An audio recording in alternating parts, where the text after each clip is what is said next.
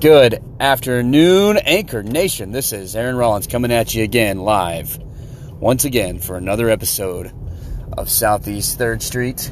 Thank you to all of my listeners, the 2, 3, or maybe 4 of you.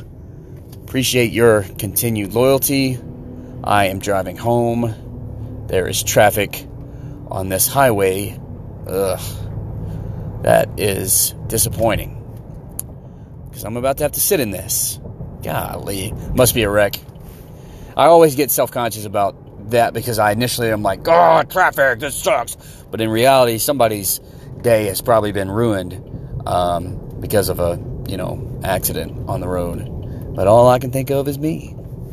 That fits along with that meme. No, you only think about yourself.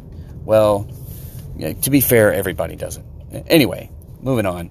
I am going to do an interview with KVVX, a Waco news channel. I don't really know what that's about. This person isn't letting me merge. You're supposed to let me merge, boy.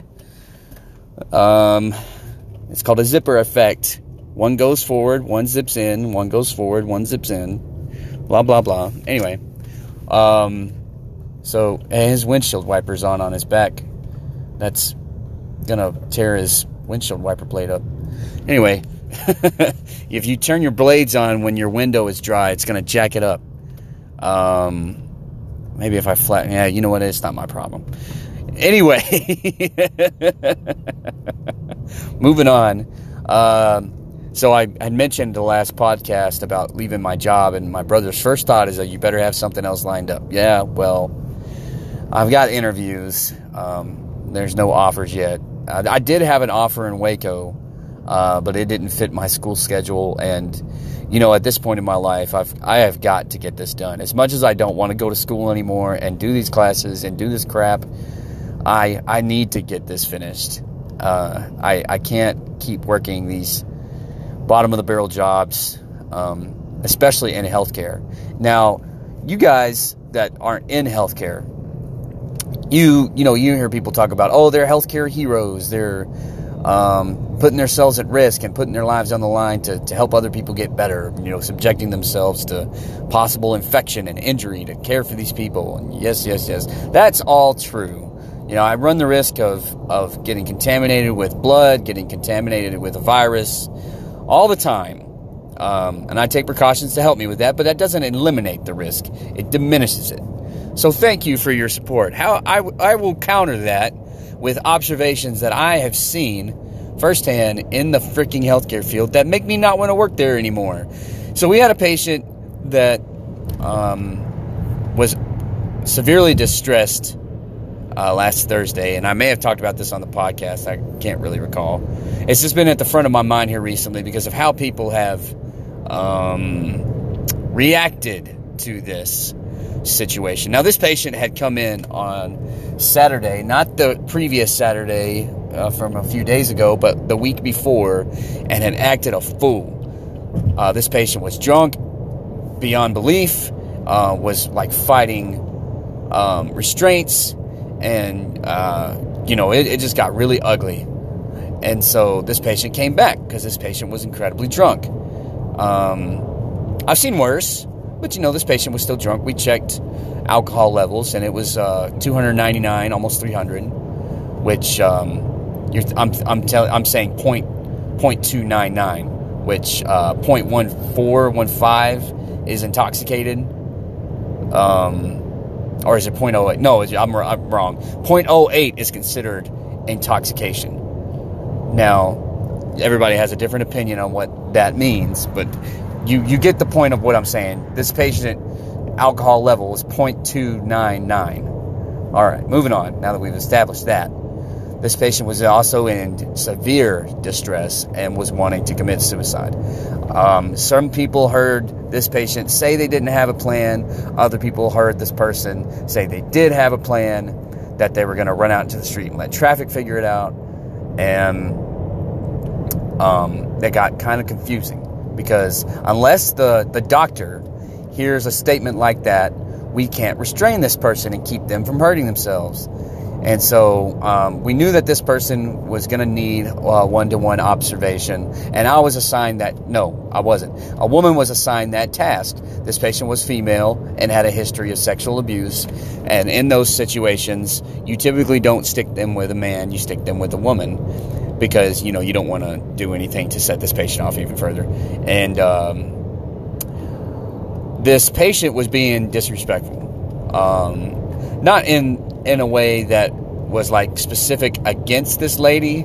She was just spitting her venom at whoever was there, and it happened to be this lady. And this lady that was doing the one-to-one observation, I actually like her. She's brought me food. We cut up, we joke. I've talked to her kids. She's got kids in the Marines, so we got a somewhat of a bond. And I tried to, once I heard that there was a disagreement going down, I tried to go in and ear hustle and see what was happening. And then the next thing I know, things just escalated one step up. Because like I said, this patient was drunk. And so things started getting a little bit more tense. And so our sitter had to step away. And I was tasked with sitting with this person. So it got to where this patient needed an EKG, and the way we do EKGs is we put these little sticky, they're called electrodes, on the human body, and we have to get under the person's shirt. And I didn't know at the time that this patient was a victim of sexual abuse, and I should not have done this, but it's too late for that now. Did the EKG, got to talking with this patient. This patient was obviously upset, so after talking and diverting that anger from whatever this person was angry about, we got to just talking and not actually being upset anymore, which was, kind of a win. And then, after about 15, 20 minutes of me having a one-on-one with this person, no, that's wrong. It was longer than that. It was more closer to an hour. After about an hour of me of talking with this person, a podiatrist comes along and has seen me before. So this podiatrist comes to me and was like, hey, I need some supplies. And I said, yeah, sure. I just need to keep this person in eyesight and not, walk away from them. But I can step, like 10, 15 feet away and help you find these things. I just need to keep my eye on this patient and not let her walk off or disappear. So I walk away and I help the doc find the tools that he needs. And I'm not even gone 10 seconds. I'm probably gone 7 seconds if we're going to split hairs here. And the patient tries to walk out the door. She gets her stuff together. I was like, hey, what's going on? You stepping outside? She's like, yeah, I got to leave. And I'm like, oh, you're going to go smoke? She says, no, I'm leaving. And I was like, no fucking way you're leaving. So, I didn't say that. But I started walking. I was like, hey, wait a second. Let me talk to you. She's like, no, I don't want to talk. And she starts getting real, how do you describe this? She started getting real, for lack of a better term, rude. Don't talk to me. Don't talk to me. Don't talk to me. And what she didn't want is she just didn't want people trying to intervene here. And so as we're walking out the door, thank God the freaking social worker was in her office with the door open, because we started to leave and it was just me following her out. And I looked back and I was like, hey, she's trying to leave, and nobody bothered to do anything about it. So I follow her, and the social worker quickly comes to follow her with me, and we follow her outside. And as she's walking, obviously you can hear me talking, and I've got my little clipboard because I'm making documentation notes on it, and I'm trying to follow her, and I can't physically stop her from walking away. We didn't have what's called an emergency detention order. If we had an emergency detention order, then yes, I could physically restrain her, but we didn't have that. So we get going, and I follow her outside of our little gate, and there's this is where some of the big issue is that people will say that once they leave the gate, we can't do anything about that. Well, no, that's not entirely true, because the little easement, the grass outside of that gate, and the sidewalk and all that area there is considered VA property.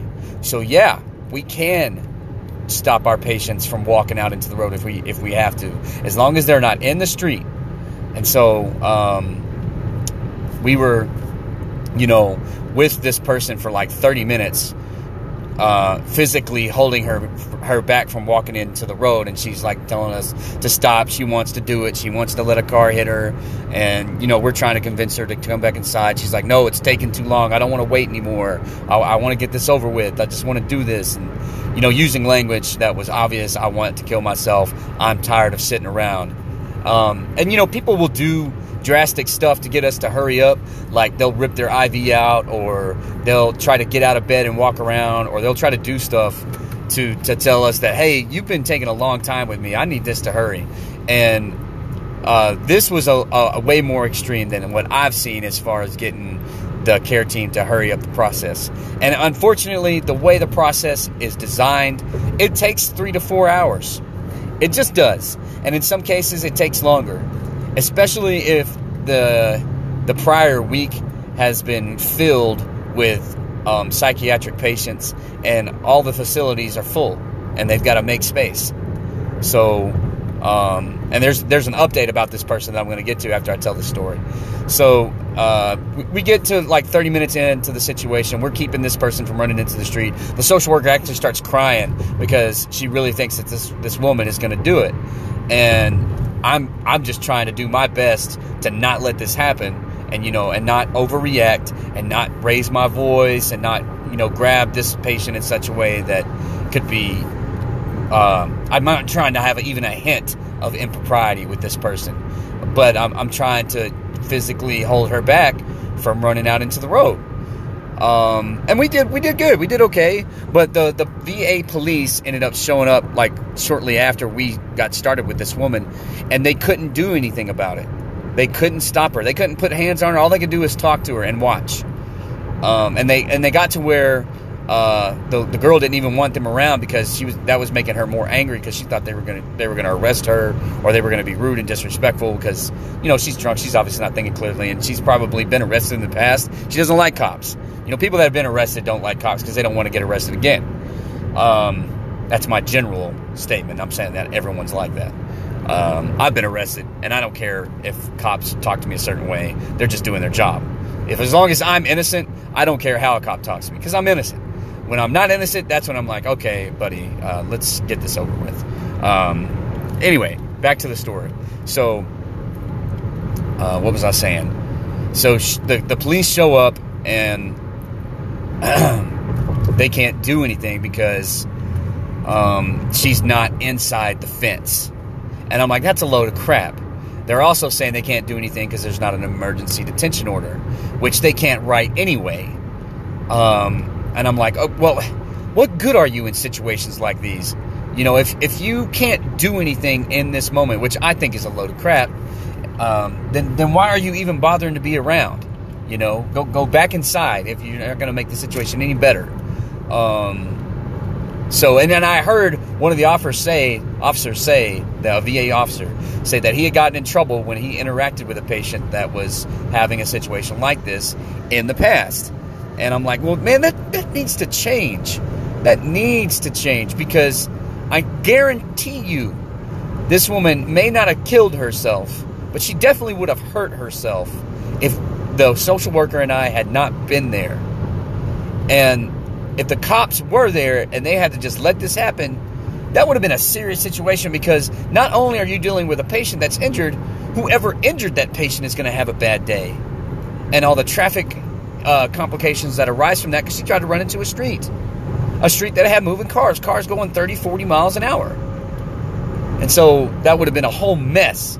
And they're willing to let this happen because someone told them that they can't intervene in moments like these when they're not on VA property, which they are on VA property. And we got some people that, you can't tell them anything. You can't tell them that, no, you're technically wrong. And they're like, no, I'm not. I've been doing this for so long. I know what I'm talking about. All right. I understand that you have knowledge. You're not stupid. But maybe things have changed, or maybe the definition was revised, or maybe property was expanded, or maybe policy was reviewed and revised, so on and so forth. So let's use our goddamn brains here and try not to let someone die today. So, we had all that happen. And then Temple Police gets involved because she's not on VA property. Temple cops need to get involved so that this person doesn't cause a traffic scene or an incident or whatever. So they show up, and it took them a while to get there. They ended up showing up, and I'm trying to change lanes here. They show up, and oh, god dang it. Just trying to remember all the details is frustrating. They show up, and they don't want to, put hands on her and arrest her. They don't want to do that. She doesn't want to get arrested, but she doesn't want them touching her or talking to her. So it's like, all right, this is a very volatile situation. We need to find a way to de-escalate things. And I step away and let the cops talk and the social worker talk. And they keep talking, and they keep talking, and they keep talking. And one of our nurses ends up stepping outside. She's a charge nurse, so she's supposed to be running things inside the hospital. I mean, the emergency department. And she comes out because she's worked in the civilian sector for a while, and she knows this lady. She knows this patient. She's had experience with her in other places. So she has got a vested interest in making sure that she is intact and okay. And she comes out to be a part of the scene. And I step away because, it's like I don't want to overwhelm the situation with more bodies, but this patient ends up getting a cigarette. She smokes, and she's walking around pacing, trying to get away from everyone and doing what she's doing.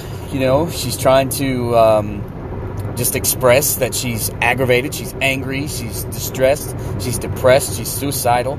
And how she expresses that is by, not making eye contact, watching the cars, trying to walk out to the street, trying to get people to not touch her, shrug off physical contact, push people out of the way, not like shove, but, gently slide her way out of people's control.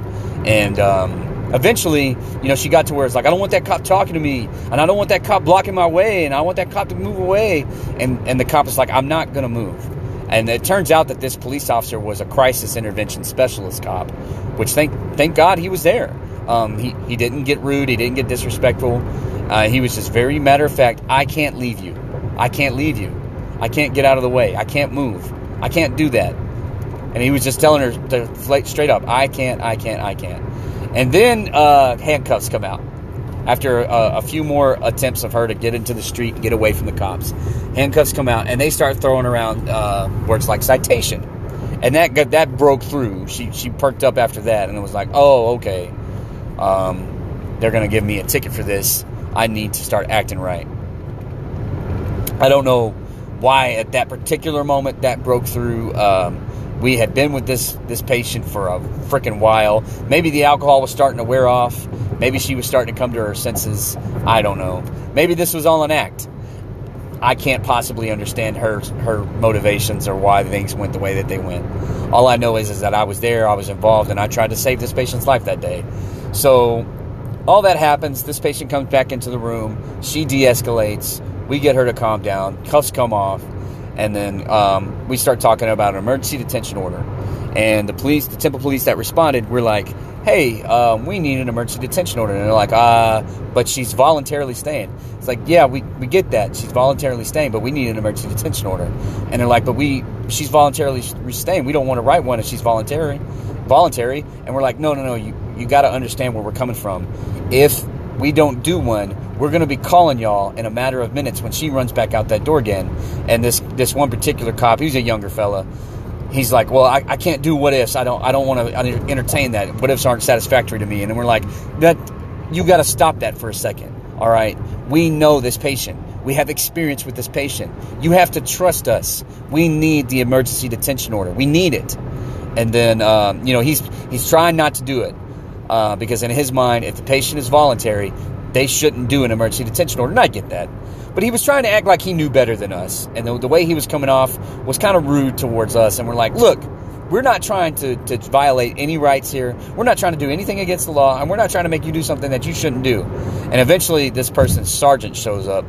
And he's like, yeah, we're going to get her going. And his tune changed real quick. It's interesting how when figures of authority get involved, people start changing their attitude. Anyway, we got that resolved. And,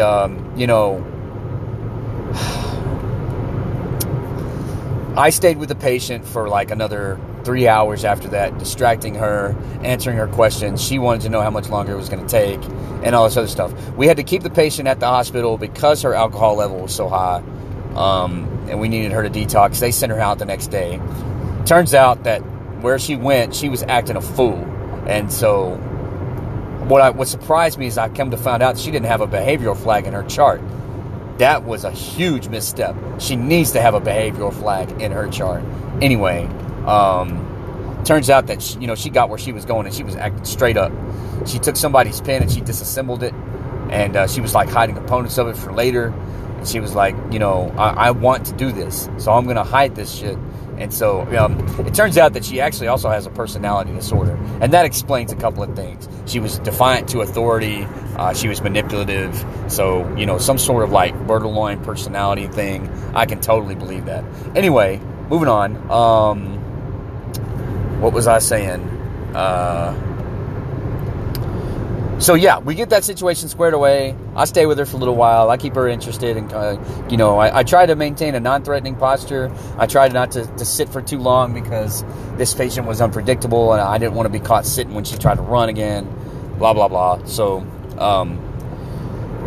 fast forward, I'm in the break room, and one of the nurses is like doing this "I told you so" crap. And she's all, I told people that she had said she was going to run out in the street, and I said that if we let it happen, she's going to run out in the street and kill herself. She said this like 5 times, and she's getting wound up about this patient, and I was stepping away to get away from all of that. There was enough bodies involved at the time, so I removed myself. I don't like crowding. I don't like overdoing stuff. I like for the right amount of people to be involved for the right job and for the job to get done. When you start involving too many bodies and too many voices, it can get confusing, things can get misunderstood, and it just gets to be a mess. So I moved myself away, and plus she was stressing me out. So I moved myself away, and so another nurse was walking by, and I told him, I was like, she is not helping when she does stuff like that. And he said, oh yeah, big surprise, because obviously this person has a reputation. So fast forward from there, I go into the break room, and I'm getting another, breath from whatever I'm doing at the time. I can't remember what happened, but I go into the break room, and this same guy comes in with another guy, and they're talking about her and how much of a show she put on. And I'm like, yeah, it's possible that she put on a show. But I'm telling you, man, I was like physically out there holding her back, keeping her from running into the street. And he's like, yeah, but what's she going to do it? I think of these people as cockroaches. They're unkillable. They're not going to die, and they're not going to do it. And, in that situation, fuck it. Figure it out. You know what? You're going to do it? Go ahead. Run out there and try. And he just had such a nonchalant attitude about it, and I was like, I'm not willing to roll the dice like that, because no matter how crappy that person's life is, it's still their life. You may be willing to do that, but I'm not. And, another guy was echoing his same thoughts. It's like, oh yeah, they're just wanting attention. They're attention whores. They're just doing this as a cry for help. And I'm like, exactly. They need help. That attitude of just fuck it, let God sort them out. You're wasting time and resources, and I'm tired of putting up with this. That's a burnout attitude that I don't want to have. I don't want to become like that. I don't want to get to the point where I'm like, you know what? I'm tired of your shit. Just go play in traffic and see if it works out for you. Because that's the attitude I'm hearing from people I work with. And, I'm just tired. I'm just over it. That's what I was talking about, submitting my resignation notice here pretty soon.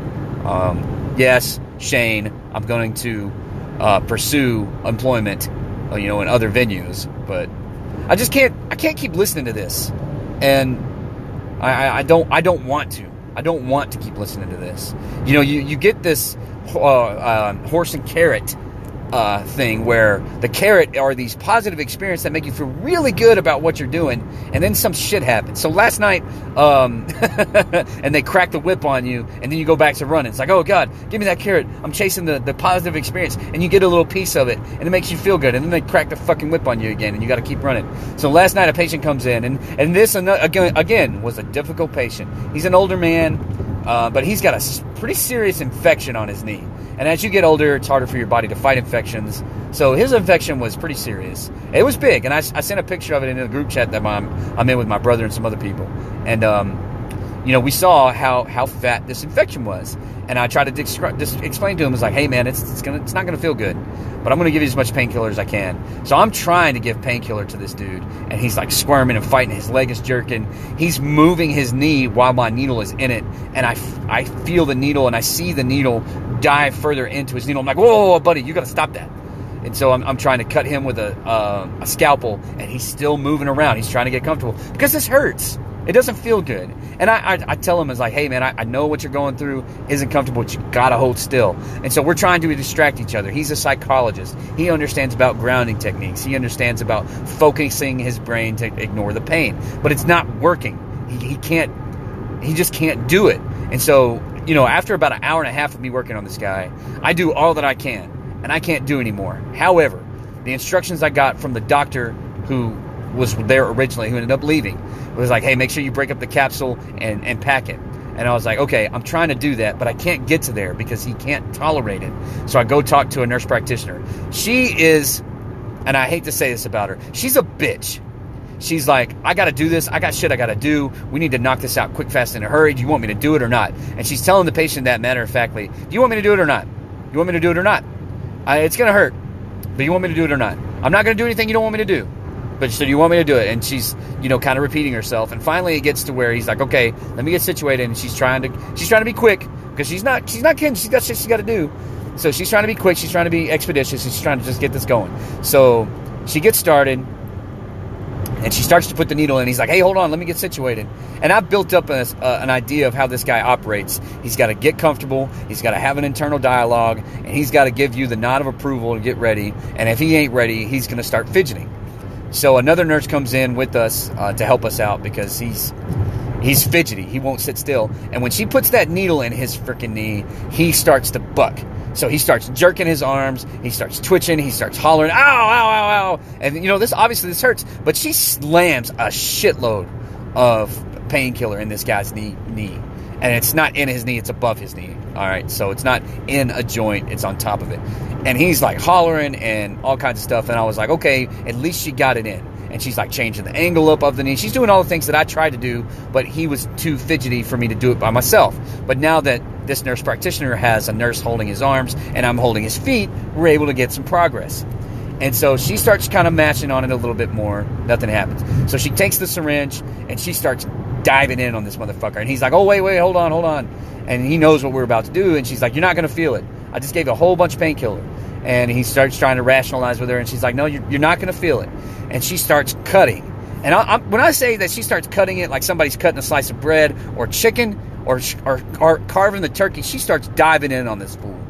And I'm like, fuck, man. I mean, even if I had painkiller in there, that would still fucking hurt. I'm feeling it, and you're not even doing it to me. And so she's, diving in on this dude, chopping up. And, she's being aggressive to make sure that all the infection is gone. So there is a method to why she's doing it. But she was just fucking blunt and dismissive of this dude's situation. He was hypersensitive. He's very pain aversive. He felt this shit. And when we talked about it later, she said, oh yeah, I 100% jammed that guy's bone with the needle. I'm like, you hit his fucking bone? Come on, man. Shit like this, I'm sick of seeing it. I'm sick of seeing people with these attitudes that are like, I got a job to do, I'm going to do it, fuck your feelings. I understand that there's a time and a place for that, but you can't be that way with everybody.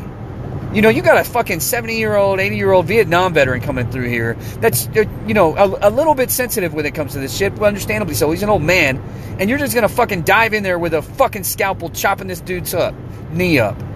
Come on. Have some fucking... have some fucking pity on the guy's situation. He didn't make this thing happen to him. He wasn't aware that he was going to get an infection on his knee doing whatever he was doing. Alright, so that shit just gets on my nerves. And when we talked about it, she's so fucking dismissive about her approach. She's like, I got shit to do. I understand that it hurt, but I got shit I got to do. We got to get going. We got to do this. We got to get this done. And I'm like, God damn, man. God damn. Is that the attitude you have with everybody? Fuck. I've been to the VA for some minor shit. Like, I had some blisters on my heels, and I had some pain in my shins, and I wanted them to help me with that. But if I come in there for something serious, bro, I'm going to fucking avoid the place I work, because they're going to treat me like that, and I'm just not having that. I ain't having that at all. So that's the new updates from work that I've got, and why I am pursuing employment in other locations. So I'm definitely making a wholehearted, an earnest attempt to get hired on somewhere else. I can't do this no more. These people have shit attitudes. And I tried to say something to the charge nurse about it.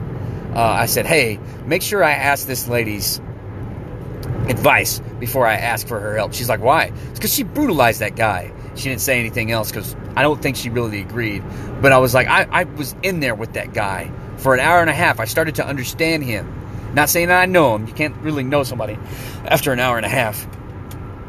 But I started to understand him and understand, how he dealt with what was going on. And she just fucking blasted through there. Didn't give a fuck. And the good thing is that by the time she started doing her thing, she confirmed that there really wasn't anything else to do. And my whole problem with that was that I wanted to keep going because I wanted to pack it. But I couldn't cut deeper because he was so fidgety and it was so painful. And so bringing the nurse practitioner in, she was able to give more painkiller and cut a little bit deeper, and maybe we could pack it. And I had mentioned that the doc wanted me to pack that. She's like, oh, no, you're not going to be able to pack it. And I was like, okay, that confirms what I was thinking. And I wanted to get, someone with a higher degree of education. Nurse practitioners have a master's degree, and she's also been doing this for a long time.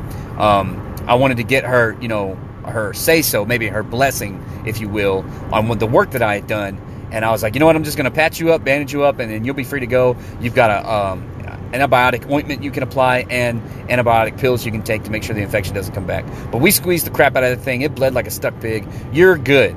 But even when she started cutting and started to try to drain the infection, we call it exudate. Even when she started doing that, he was still jumping and screaming. And she had a freaking scalpel in her hand, and the guy was swinging and trying to jerk. And the nurse grabbed him and said, I was worried about him cutting himself or her. And I was like, yeah, because she was just being so fucking brutal. It was like surgery, but he wasn't anesthetized. So anyway, that was what all that was about. But just seeing stuff like that, granted, these people have redeeming qualities. But I'm just tired of seeing stuff like this. No matter how many times you write a report of contact or tell somebody that this is going on, they're not going to get rid of these people. And these people aren't going to change. So, and there's only so much that I can tolerate before my bullshit meter gets full. And, I have another episode where I'm screaming and hollering like I did last time. And I don't want to do that with a provider. Because once I do that, then the chief of medicine gets involved. And I might as well get fired by then. Because he's going to take their side. So, that's where I'm at. I needed to get that off my chest. I'm trying to copy JP's and be a little more comical and make some jokes. But if you want fucking jokes, go to a stand-up. You're not coming to me for that. You're coming to me for a reality check. So, once again, thank you to all my loyal listeners. Still giving me a chance. Still tuning in. Even if you're tuning in to make fun of me later, at least you're tuning in. At least somebody knows what's going on. I'm about to be at my interview for KVVX. Reminder, Waco Poet Society, Saturday. We may do a live video on the Facebook page.